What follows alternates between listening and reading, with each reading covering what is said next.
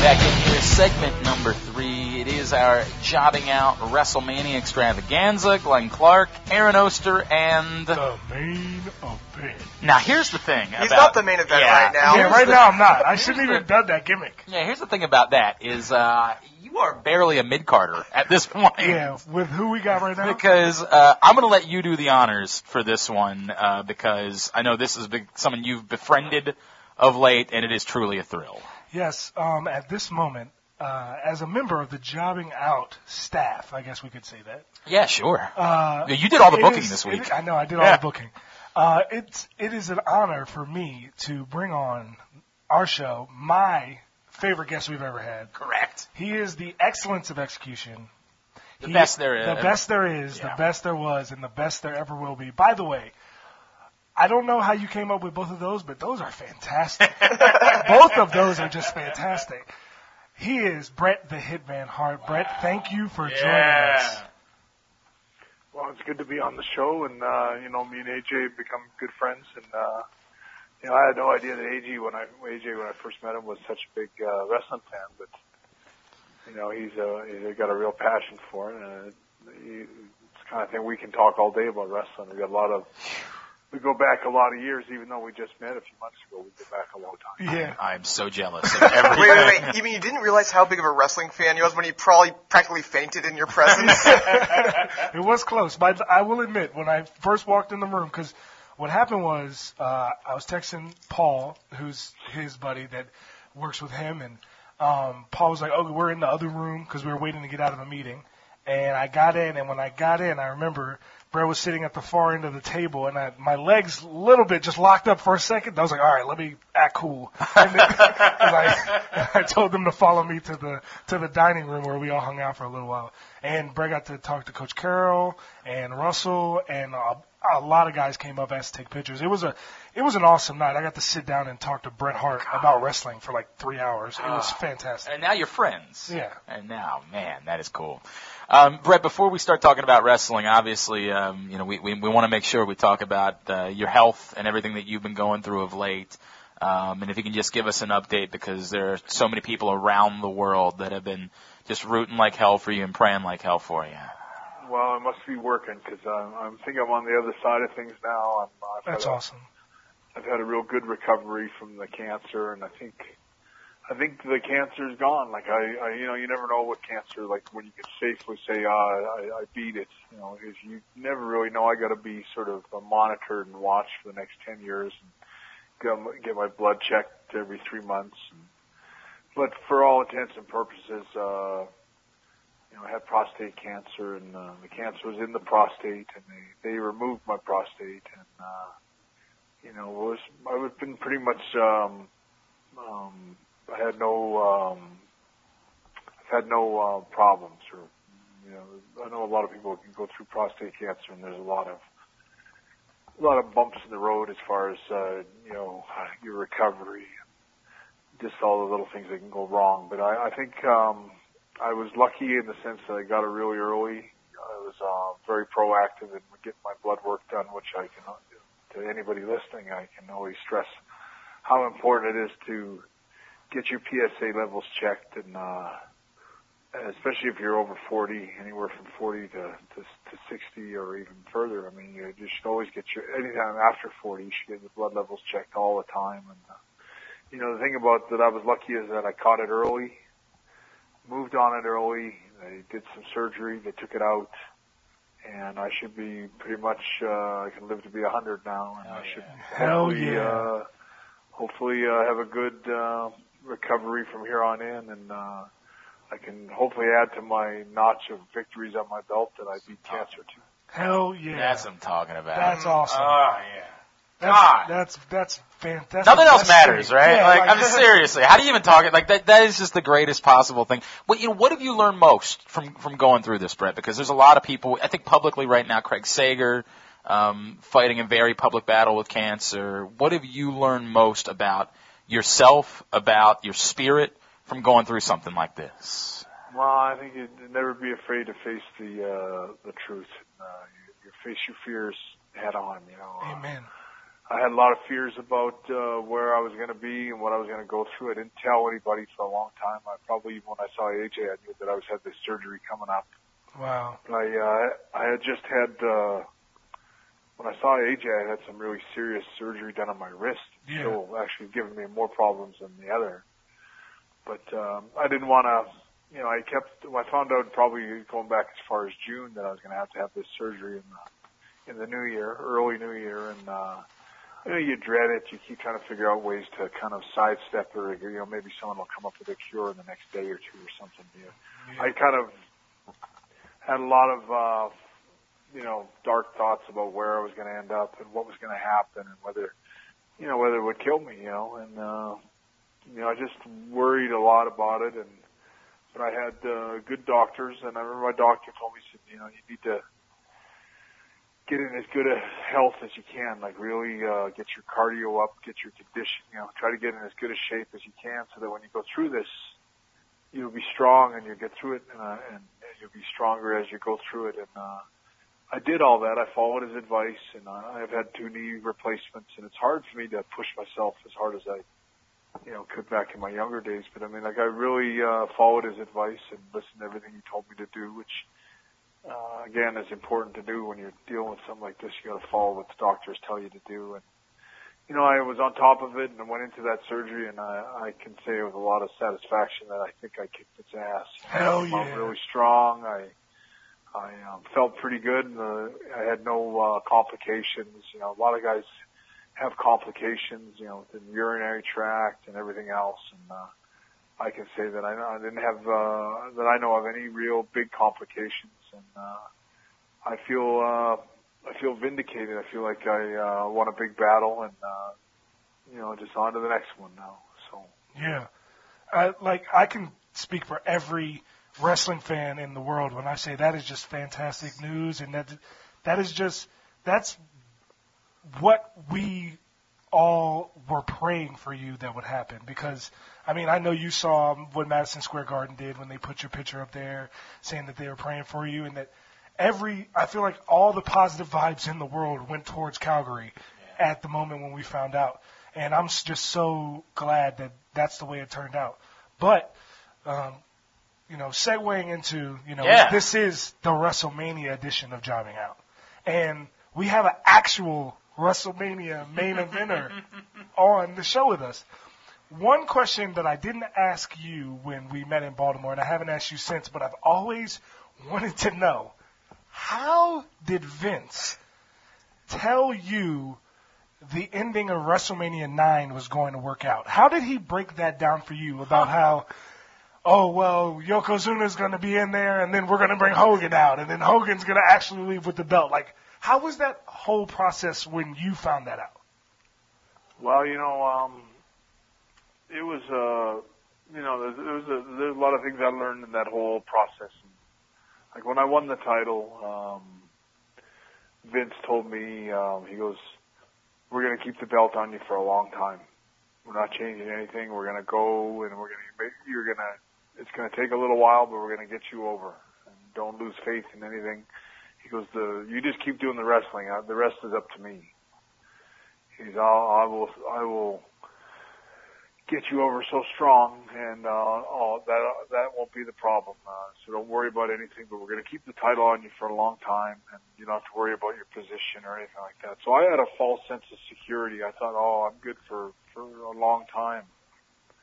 I'm going to pay my house off. I was kind of feeling like this is just the beginning. And so when I got to WrestleMania, which was only 3 months later after I won the title, and I think, maybe 5 months later, I think, when Vince dropped that bomb on me, I didn't see it coming, and it floored me. I only found out the day before, or the night before. He said, "This is what we're going to do." And he was trying to sound like I was really excited about it. Like, this sounds great. I wilted, I was like, so we might as well cut my heart out and throw it on the floor. I was like, really? And I remember I said to him, "Is that because I didn't do a good enough job, or I failed as, he goes, no, we just had a change of plans, and we're going to go a new direction, and it's not going to change much. Things won't change for you. You're going to still fly first class. I asked him, I said, am I still fly first class? As champion, I flew first class. Like, the first time all those years of wrestling, I've been there, I don't know how many years then, but I've been there a long time. 8, 9 years of flying and coach. And I remember it was like, I got upgraded to first class. And it was, I gave my brother Owen all my first class coupons and stuff like that. I ever asked him, and he said to me, very clever, he said, you'll always fly first class as long as I can afford it. Well, he apparently could afford it for about 3 days. I never saw it coming. I felt broadsided by Vince. What I really think was going on at the time was that Hogan was making overtures to go to Ted Turner in WCW, and Vince started to panic and didn't want him to go. And so Hogan basically said, okay, well then I want the belt, and I want this, and I want that. Vince kind of buckled and double-crossed me and just fed me to the dogs, and gave the belt to Hogan, and Hogan stayed for temporary. I was told when Hogan came into the territory, which was in the fall of that year, a few months before, Vince had told me, he goes, don't worry about Hogan. He's got nothing to do with anything. And don't worry about him, because he's just here to promote a movie. He's doing a movie, and we're going to put him in a tag match at WrestleMania. And so Hogan was sort of a non-factor. And Hogan, funny enough, was a good friend of mine right up until that WrestleMania 8 or whatever it was, I think, in Indianapolis, where I wrestled Piper. That was kind of when he stepped back after that, and that was in '92, and that opened the door for me to wrestle Bulldog at SummerSlam, and then I won the title a few weeks later. But I never saw Hogan. He was out of the picture. That was when the steroid scandal that broke, and any of the wrestlers that were on steroids either got fired and Hogan just stepped back and sort of bowed out, because he knew that the drug testing was real, and that he wasn't going to be around for it. And until he may have come back clean, I think. I don't know. I assume he did. But I was told not to worry about Hogan. And Hogan, when he came back, I thought, he'll be really happy to see me as champion, because he's always been around me. I've known Hogan since I started. And I met him when he had his first matches. In fact, I gave Hogan some of his first matches. I always thought, he respected me as a worker, and that when he saw me, he'd shake my hand and say, I'm glad they put the belt on you, and that, you're always a hard-working guy. And I thought he would be proud. He was not a big fan of Warrior, and I knew that. But I thought, Warrior kind of had it handed to him, and in my case, I thought I earned it, and I thought Hogan would be very supportive of me. But when I did see Hogan, he completely blew me off. He never talked to me for the whole time he was there. He hardly said a word to me. So when Vince dropped the bomb on me at WrestleMania that you're dropping the belt to Yoko, and then you're going to go out and you're going to cheer Hulk Hogan on to win your belt and defeat Yoko in if you really think about it, it was pretty ridiculous sort of circumstances. And I remember I did it all. I had no problem doing it. I didn't do what they asked me to do, but I remember Hogan was only my friend that day. He suddenly was my friend in the dressing room, and he was telling me how much that he appreciated what I was doing for him that day, and that I can remember him looking at me and going, he goes, one of these days I'm going to be happy to return the favor to you. I remember I looked at him and I said, I looked him right in the eye and I said, I'm going to remember that. And, we know how it turned out. Has it come yet? Yeah. Yeah, it never happened. Anyway, he's got a windfall of cash. Maybe, he could donate some to the Bret Hart Foundation as a favor or something like that. Yeah, I can see that for sure. Yeah, well, good luck. I had a better chance winning the lottery. So I got to imagine those words that Vince said, all those the flights on Coach, probably going through your head right before WrestleMania 26. Then. A lot of it, sure.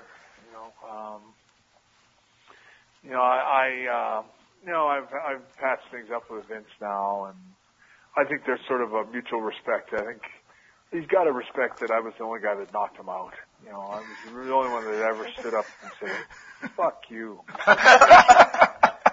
You know, you lie to me and you say this, you say that. You know, there's a consequence eventually. Where, you know, I always think that, you know, like people talk about the screw job and what I should have done and what should have happened and how I should have conducted myself.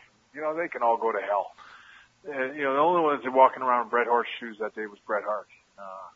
I had to think pretty fast. I had a lot of guys scheming to destroy me and tear me down, and you know, in a lot of ways they tried to do that, and I don't know that they achieved. But I mean, they were out. You know, whether it was Triple H, Shawn, Vince, Jerry Briscoe, and all these guys that sort of planned this little plan to tear me down and ruin me in Canada that week. I mean, it all backfired. There was a documentary crew that caught the truth and exposed the truth. And you know, the real truth of it, and I say this just because it kind of came up, but you know, Vince McMahon, after they screwed me, and I walked back to the dressing room. You know, there's no cameras on anymore, even though there's a documentary crew, and I'm going, well, they don't even know what the hell they're filming. Like, they don't even know what happened either, you know, and I don't know what they filmed, and I don't know what kind of story they got. And I didn't, to be honest, didn't care at the time. But I was really mad. You know, you watch me walking in, and I'm so mad. I had a bunch of Japanese reporters walking with me, asking me questions about what happened, and I'm just steaming mad. But I remember I was so mad, and then I just calmed down. And AJ maybe can relate to it, but there's a point where it's like, it's over. It's done. You know, there's nothing I can do about it. Whatever was filmed, the cameras have all been turned off, and it's over. Whatever happened in the ring just now it's done, and I can never do anything to change it. And so I calmed right down. I actually was trying to kick in Vince's door. I hit it with my shoulder to see if I could get it open. It was a solid. I'd like to break into the Fort Knox and trying to get into that dressing room door. It was steel braced, and I just remember I hit it one time with my shoulder, and then I calmed down. I just said, that's it. It's over. It's done. And I completely calmed down, and I was very calm. Even when I saw Shawn in the dressing room after, he pretended he didn't have anything to do with it. He was quite terrified. And the wrestlers, I can remember in particular, Undertaker kicking things over and throwing. You know, there was wrestlers outside the dressing room that were going to have a riot. There was so many angry wrestlers because I was really respected by everybody. And, they felt just about as violated as I had felt. And there was a real tension. I remember Undertaker slamming the door and goes, "I'm going to go down and find out from Vince why he just did that because he's got some explaining to do." And he goes, "I'm going to bring Vince down here and he's going to explain everything to you and me at the same time." And he went down, and I think he went down, knocked on Vince's door, and ordered Vince to come down and explain himself. And in those few seconds that all that was happening, Vince, I think, thought, you know, I'm going to go down and I'm going to confront Bret in front of everybody, and I'm going to back him down. Or we're going to get into it might get into a physical confrontation. But I think Vince thought, you know, what's going to happen here is that there'll be a little physical confrontation. All the wrestlers and his sort of cronies that were around him at the time that were sort of watching his back, like Jerry Briscoe, his kid Shane was there, Sergeant Slaughter was there, and I'm good friends with Sergeant Slaughter. He's one of the few guys that remembers that whole night that's left alive. But anyway, there was a lot of guys that were, you know, it's like they're all going to jump in. I almost sort of could have told you ahead of time. It's ridiculous for me and Vince McMahon to actually get into a physical fight about this, and I didn't want anything to happen. I was done. I was starting to take a shower. But Vince thought, here's my opportunity to stand Bret and back him down in front of everybody in the dressing room and show power, show strength, and show him that I'm not afraid to make decisions that are not popular, and I do what's right for the company, or whatever his position was. And so next thing you know, Vince does come down to the dressing room, and I can remember Rick Rude and Davey Boy running into the shower. They're almost like excited, like little kids, telling me that Vince is waiting for me. Vince is waiting for me. You know, I remember going, "Tell Vince just to leave here because it's not a good situation, and so he's just going to get hurt, you know, and it's not going to be me, and he should just go."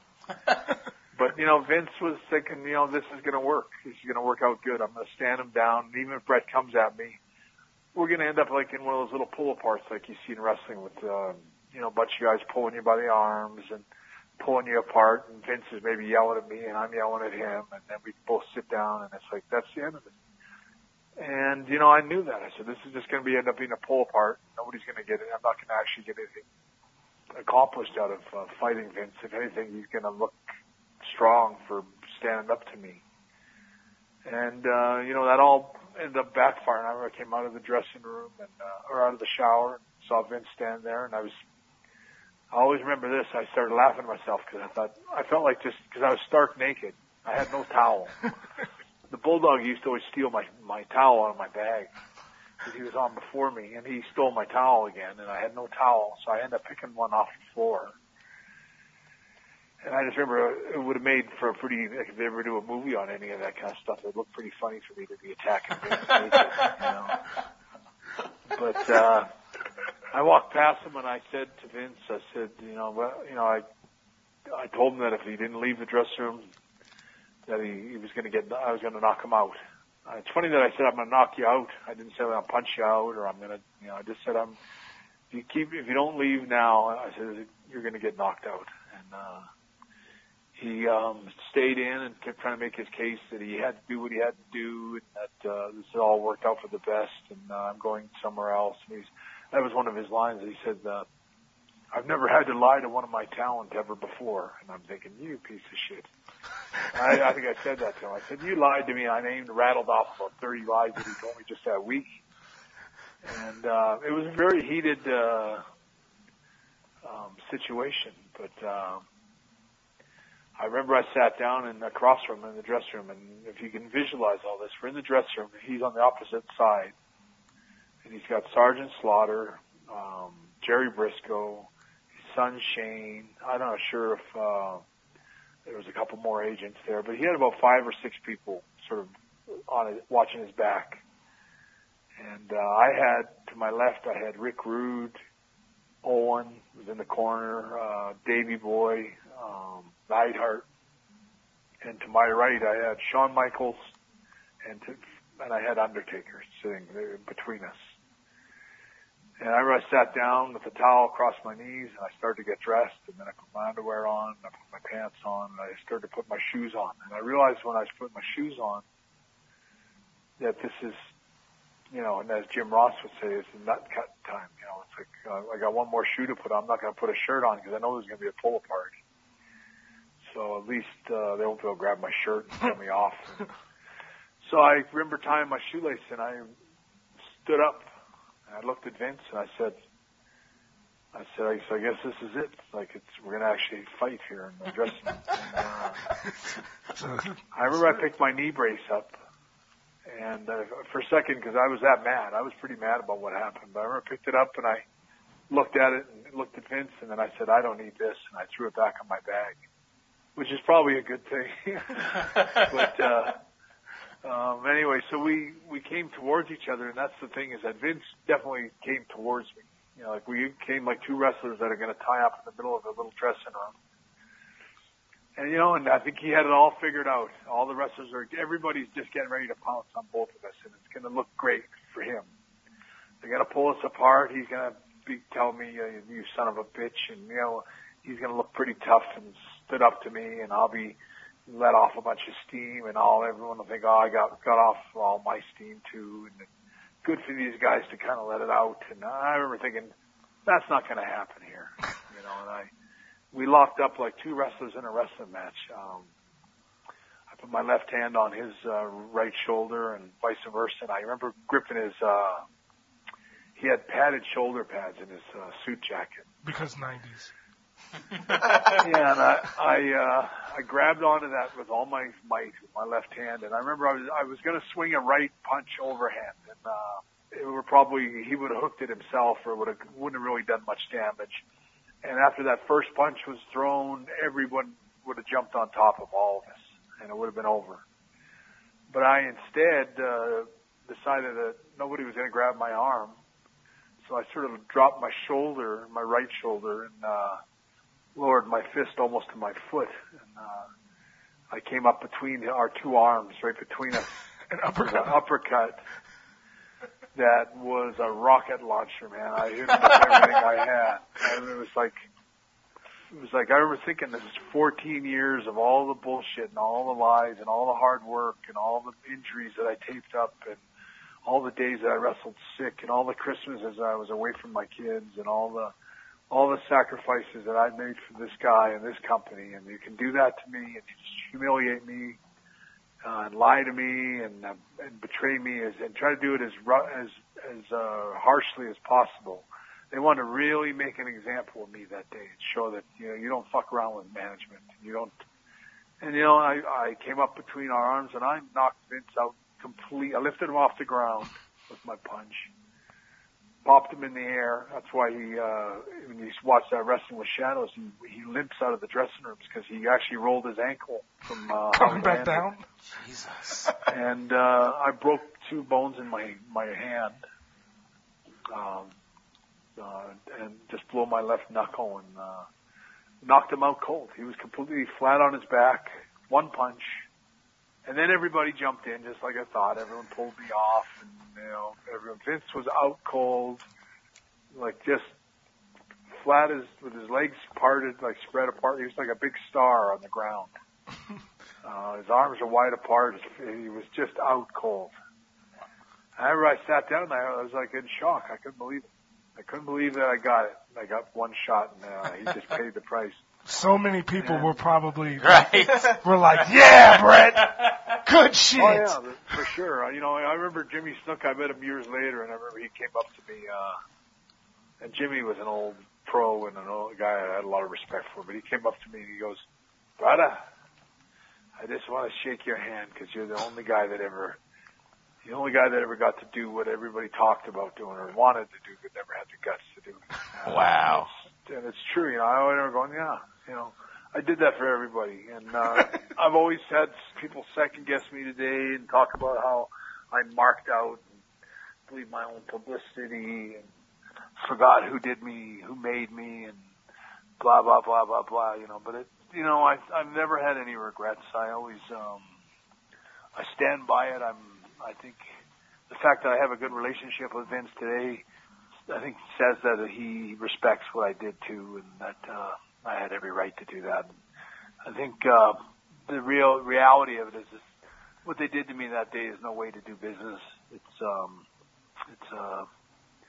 goes against the grain. Everything that they were doing to me, is not the kind of thing you should ever do to another wrestler. I think they're much more professional now. Yeah. If you look at what happened with CM Punk, they bent over backwards to try to accommodate him and try to smooth things over, and they didn't try any screw jobs or anything like that on him. And he just stood his ground. He listened to all the same things that they told me, because they really gave me a lot of bullshit for a long time about things like my contract and how they were trying to squeeze me out and all these things. But they were very underhanded. With Triple H, with CM Punk, they tried to do it above board. Like, okay, this is what we're going to do, and we're going to do this. But you're still not going to be the main event of WrestleMania. And, I think a lot of the tactics or things they tried to do to Punk, he didn't bite the hook. He didn't buy into what they were trying to sell him on. And, there was a guy, that's what I kind of love about Punk, is that he stood his ground and took a position and followed through on it, and they couldn't do a damn thing about it. But they couldn't screw him, and they couldn't do anything about it. And I think it took Bret Hart to go through everything that he went through for someone like Punk to be leery and aware of the pitfalls that these guys are actually trying to lay for you and how they're trying to bring you down and ruin you if they can. That's interesting, Brett, and we're talking to Bret Hart here on Jobbing Out. I wanted to bring that up. Your name comes up. Wrestling fans say all the time, hey, if Bret Hart can patch things up with the WWE, then insert name here can. And you bring up CM Punk, and I wanted to ask you, and you also brought up Hulk Hogan, who was the other one I wanted to ask you. As someone who did ultimately end up coming back can you envision guys like CM Punk, in very different circumstance this time around, a guy like Hulk Hogan ending up back in WWE's good graces before it's all said and done? I don't think Punk, I don't see him coming back ever. I think he washed his hands of it. He just seems like a very prideful guy that just more stubborn. I was a pretty stubborn guy myself. I mean, I think he's, maybe if he made enough money and has all this pride and sort of how he stood up for himself, and I just don't see him ever going back. Punk was different than me. I grew up in the business. Wrestling was my whole life, not just part of it. It was everything. It was tied in with family, and in a lot of ways, then the reality of it for me was that, as harsh as everything was that they did to me that day, and I think Triple H had a lot to do with, that whole screw job of how they screwed me and all was all sort of put into motion by him. And Vince went along with it, but I think that, I know Vince makes the final call, and Vince is on the answers to that kind of stuff, but it was a poor decision to make that they did it that way, because it didn't have to go down like that. Yeah. But in saying all that, I mean, I wouldn't be talking to you now on the phone if it wasn't for all the good things Vince McMahon did do for me. He gave me a chance to be the champion. He made my dreams come true. I was a kid that dreamed about being world champion wrestler when I was 5, 6 years old, and thought about that so many times in my lifetime, and to end up someday being the champion, and for him to put all that responsibility and trust in me, I appreciated all of that, and always will. There'll always be despite all the things that have happened and whatever lies they told me and whatever lies they tell me down the road. I mean, I'll always have a certain affection or fondness for Vince and what I would call the good old days, and it means a lot to me to, like even when I had this cancer scare, I called Vince up and told him about it, and he was very comforting and gave me a lot of advice. And he was a real friend to me through that, that period. So I mean, there's tensions, always probably going to be tensions, probably even with Triple H and the company and Vince in some ways over what they did. And sometimes I can wake up with my fist clenched, and want another shot at a couple of them. But, in the end, it's I appreciate what he has done. And with Punk, I certainly respect what he did. And, he was right. I think he was right. There's a lot of young wrestlers that don't like Punk today because they think he acted a little too spoiled and should have been more grateful for what they gave him. But I don't think so. I think he gave everything he could to the business and the company. And, when they, it's a little bit of my issue with WrestleMania this year is it seems like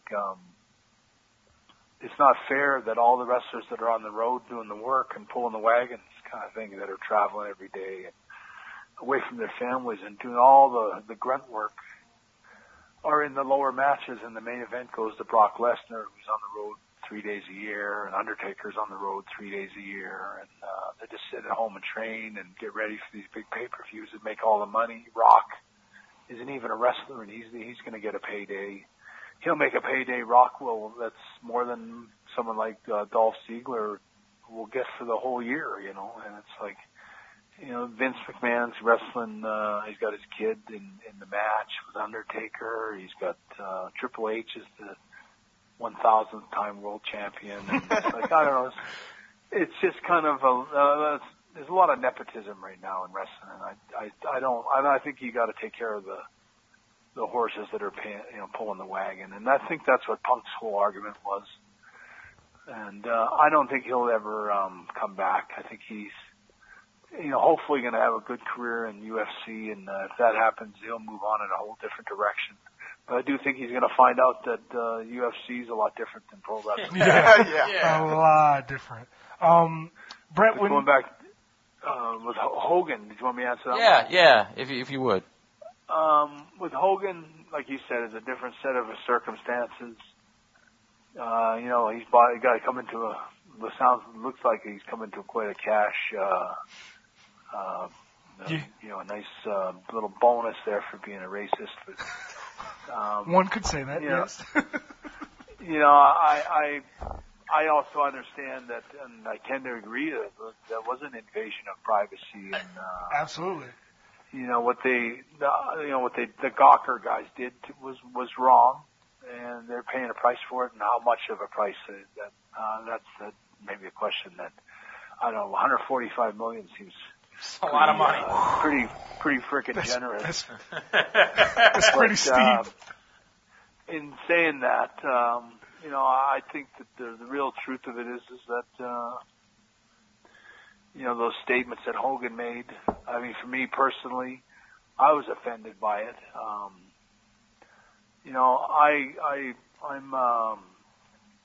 I'm a Canadian guy, but for years and years and years, in the States, I've been witness, maybe because maybe because I was Canadian, but I was a witness to a lot of American wrestlers, mostly Southern white American wrestlers that were either from Florida or Georgia or Louisiana or even Texas, that were very racist and used the N-word pretty freely and behind the back of a lot of the black wrestlers. And I was always offended by it. I always made me uncomfortable. I didn't grow up in that kind of environment where it was okay to use those kind of words or to think on those kind of levels. And, I think with guys like Hogan, it's the case of him being caught. And there's a lot of wrestlers that do this, have done and still do the same thing. They talk that kind of bullshit, and they don't look in the mirror and go, I am a racist, when in fact you are a racist. Hogan admitted to being a racist on the video, and I think for all the money in the world, he lost his. This is a guy who was a hero to children and that have grown up now, but to people all over the world, he was a hero, and I'm sure he had a lot of black wrestling fans that idolized and worshipped him. And I find what he did when I see him on TV going, "That wasn't me, that's not the real me," and all that. It's like, I say, bullshit. That was the real you. That's the real you I've seen, not just in you, but countless other wrestlers that, like I say, from certain parts of the country that always talked in that kind of vernacular, and it's not right. And I'm glad that he stepped into that mess, because I think he tarnished his reputation and his image forever. And he'll never be a hero to me, and he'll never be a hero to. I have lots of reasons why I don't like Hogan. He's always been a liar. I mean, I can't think of hardly anything the guy ever said in his whole life that was true or honest. And he's a liar. He's a piece of shit, and he's a rich piece of shit now. That's all it really. That's true. You cannot argue that. He's definitely got paid. But when we were talking about, I joke on this show and I call myself the main event, but you're a real main eventer. So my last question to you would be, of all the matches you wrestled at WrestleMania, the Iron Man match, we talked about this, your favorite match, you love the Iron Man match because it's a classic. WrestleMania 13 with Stone Cold, another classic. Your match with Owen in WrestleMania 10, and your match with Yoko in WrestleMania 10. Oh, it's my favorite. You match mean ever. every match he ever wrestled? AJ? I mean, he has so many great ones. What is your favorite WrestleMania match you ever had? Well, I really liked. I loved the Nasty Boy match that the Hart Foundation had back at WrestleMania 7. Okay. I mean, if you want to watch a really good tag match, that's one to watch. The next year I fought Piper. That was an awesome match. Yes. I mean, I think Roddy, before he died, would always tell me that was his favorite match. It was the only match he would watch back all the time. He would, call me up, and Steve Austin does the same thing, but they'd call me up and go, "I got our match on." He goes, "It was a piece of work. What a perfect match. What a beautiful, it was my favorite." I always loved that about Roddy, but I think I got better as I went. I gotta say that probably, like, my brother Owen was a great memory too, and Yoko. I think if you look at all Yokozuna's matches, that one at WrestleMania 9 was the best one he ever had too. Mm-hmm. But I had lots of great matches at WrestleManias. I can tell you the worst one was, in fact, and no discredit to my opponent, but Bob Backlund in that No Holds Barred or whatever I Quit match I had was just such a farce. Roddy Piper was the referee or whatever, holding the microphone. That at WrestleMania 11 was the worst match I ever had. And I told Vince, I said, it's going to be terrible. Not only do we not have pinfalls, which we desperately need, pinfalls, to make the match exciting, what you've done is handcuffed me and put me in a match where we don't have pinfalls. It's just submissions, which are quite boring. I said, and we only got so many that we can use. I told him, I said, this match is going to stink. Me and Bob have done everything.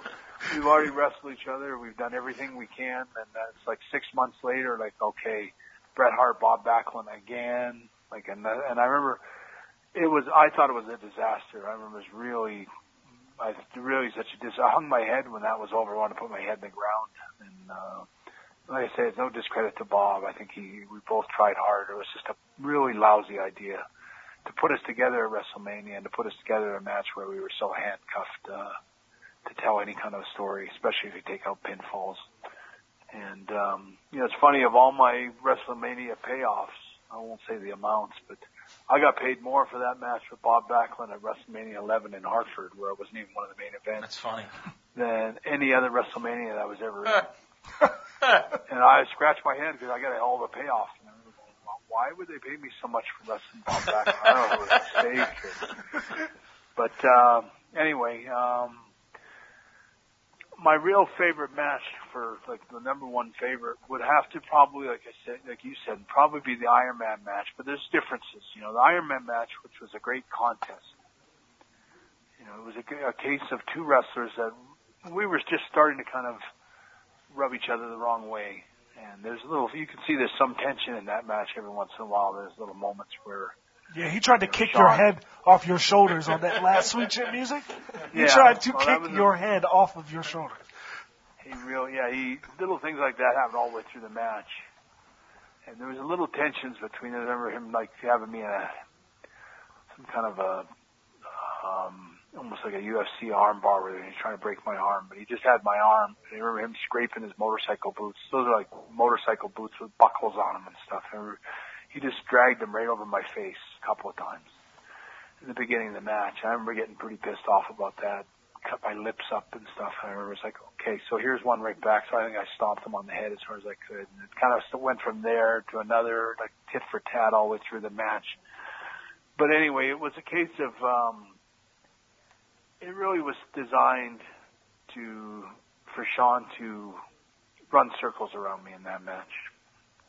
They put me in matches leading into WrestleMania. They put me with Undertaker. They put me with Kevin Nash. They put me with Yokozuna.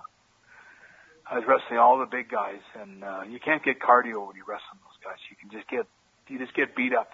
I'm getting choke slammed. I'm getting body slammed by Yoko as hard as I can through the mat. I got Kevin Nash power bombing me, but I'm not doing any cardio, no running, I can't get ready for an Iron Man match.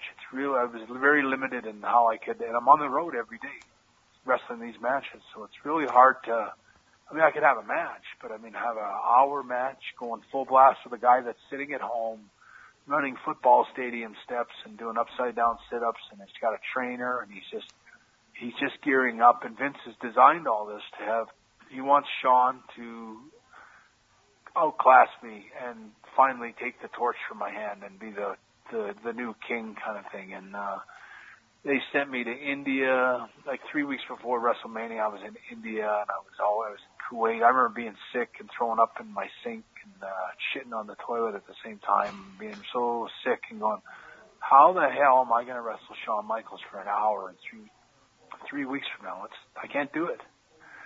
And I came home from all of that, and I trained and I pushed myself. I would train, do my own cardio in the mornings, and then wrestle that night. Sometimes I had 2 shows a day, and I wrestled and worked out in between. And somehow, I can just tell you, I got myself ready for that match. And so when I showed up that day, I was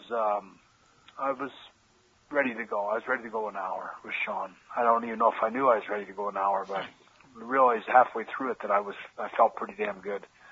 And, they weren't able to outclass me, and Sean wanted me to be scooping me off the mat and sort of making me look, and Jim Ross be talking about Bret Hart. He's so tired, he can't get up. And, he wanted to kind of, have people go, yeah, finally there's somebody that outclassed him. And, it didn't happen. And the match was what it was and the storyline what it was. But I always say it was a great match, but it was a contest of two wrestlers trying to outshine each other for 60 minutes. And that makes a great match. And to this day, I told you this when we met in Baltimore, I legitimately screamed at my television when Gorilla Monsoon said that there had to be overtime. And to this day, that is the biggest bullshit call in the history of wrestling. I don't care what anyone says. Nobody said anything about overtime before the match started. If Shawn doesn't beat Bret doesn't have to beat Shawn. If Shawn doesn't beat Bret because Bret's the champ, at 60 minutes, it's Bret's belt still. I don't give a shit what anyone says. And here you thought AJ was a wrestling nerd. Same with when I won the Rumble with Austin, that same year, or no, I guess a year later in '97, just before the WrestleMania. But I mean, technically, I know it's all storyline, and in fact, brilliant storyline. But I dumped everyone out, and then Austin, who had already been dumped out, comes in and dumps me out, and he gets to win. I never understood that, how they could justify that. And when I used to rag about being screwed over, I mean, I was my fan. You had a legit gripe. I got screwed over. Even now, when I see they go WrestleMania, the winner was I don't know if I guess they say it was Steve Austin was the winner of the 1997 Royal Rumble. That ain't right. We'll work to get the record books changed. Yeah, we got to get that changed. And I just say, I know we're getting on the time here, but yeah. When I talk about the great matches, that was a great contest, one with Shawn. But really, my favorite match, because it was at work, it was a case of two wrestlers going out there and working together and cooperating and trying their best to tell a story, and it's all about the match and the two wrestlers, and we're working together to tell the story. WrestleMania 13 was always my favorite. It is a masterpiece. Everything right down to Austin kicking me in the crotch, and the swing, where the bell was, and how the bell came into play, and how I whacked him with the bell at the end. That was in contrast to the Shawn one. That was a case of that was a beautiful movie that we made, and no animals were harmed in the making of that movie. I can remember Steve and I, we came back and hugged each other after the match, and he'll call me like I said earlier, he'll call me up and thank me for that match and tell me how much he loves watching it over and over and over. And for that reason, I would take that match over the Iron Man, just because it wasn't a contest of two guys trying to outclass each other or trying to outperform each other for 60 minutes, which is great and is a great match to watch for that reason. But this is the other one. This is what wrestling's all about: is two guys working together and telling a story together, and that's what I loved about the match with Austin. So that would probably be my all-time favorite. That's awesome. So the birth of my son, the time I got married, and the time that Bret Hart spent an hour chatting with us here on Jobbing Out the week of WrestleMania. They go right up there in the top three for me. Bret Hart, let me get some plugs in for you, sir, because we owe you more than that. We owe you about as much as we possibly can. On Twitter, it's at Bret Hart. You have a podcast, we know, because AJ was a part of it, that you do with your sons, and that can be found through WrestleZone Radio, correct? Yeah, the Sharpshooter Show. Absolutely. And you've got a sale going on in the store right now for WrestleMania week, right? Yeah, we're trying to, as a portion of the proceeds from all my T-shirt sales, go to the Calgary Prostate Center, which has no funding, and I'm trying to give back to the people that helped save me. I'll be sure to cop a few of those. Yeah, we're all going to make a visit over to BretHart.com today, and we're going to pick up some shirts. Actually, I see right here, free Hitman T-shirt with the purchase of pink or silver Hitman shades. Ooh. Pretty sure we're going to be taking advantage of that one. Pretty sure we're doing that. Bret, seriously, an unbelievable thrill and honor. Thank you so much for taking the time for us. And seriously, we cannot wish you anything better when it comes to the great news that you've gotten on your health. We're just so happy for you there, man. All right. Well, I appreciate it. It was great talking with you guys. And AJ, I hope I see you soon. I hope you got all that stuff I sent you. Oh yeah, I did, and I've already started reading the book. But the funny thing is, I'm such a Bret Hart nerd that both of the DVDs you sent me, I've already seen. But but I will more than likely watch them again. Well, hopefully, when the season starts up, you can make sure that Russell Wilson gets all the stuff. Oh no, he already has it because I left it in his locker. I sent him a text, told him it was there. He already has everything. That's awesome. So yeah, Right. He was a class act, Russell Wilson. I really, he was one guy that, I was a big fan before I met him, and when I met him, it was like, wow, he's normal. He's a really nice guy. And all you guys, it was a big night for me. I'll just say again that I really appreciate how nice all the Seahawk football players were to me, and the coach, and everybody who took special time with me and my sons that day. And I'll never forget that. That was great stuff. And I'm happy to repay you by being on the show, and I hope you get a chance to do it again. Oh, you are definitely going to be Anytime. invited back for sure. Also, like I said before, I told your sons, I told you this on your show, whenever you guys want to come to Seattle, there's an open invitation. If I'm there, you are more than welcome to come to the facility. You are more than welcome to come to a game. It'll be a great time. Drivable. Yeah, for sure. All right. Brett, thank you again. Take care, you guys. Thank you, Brett. All the best. Thank you.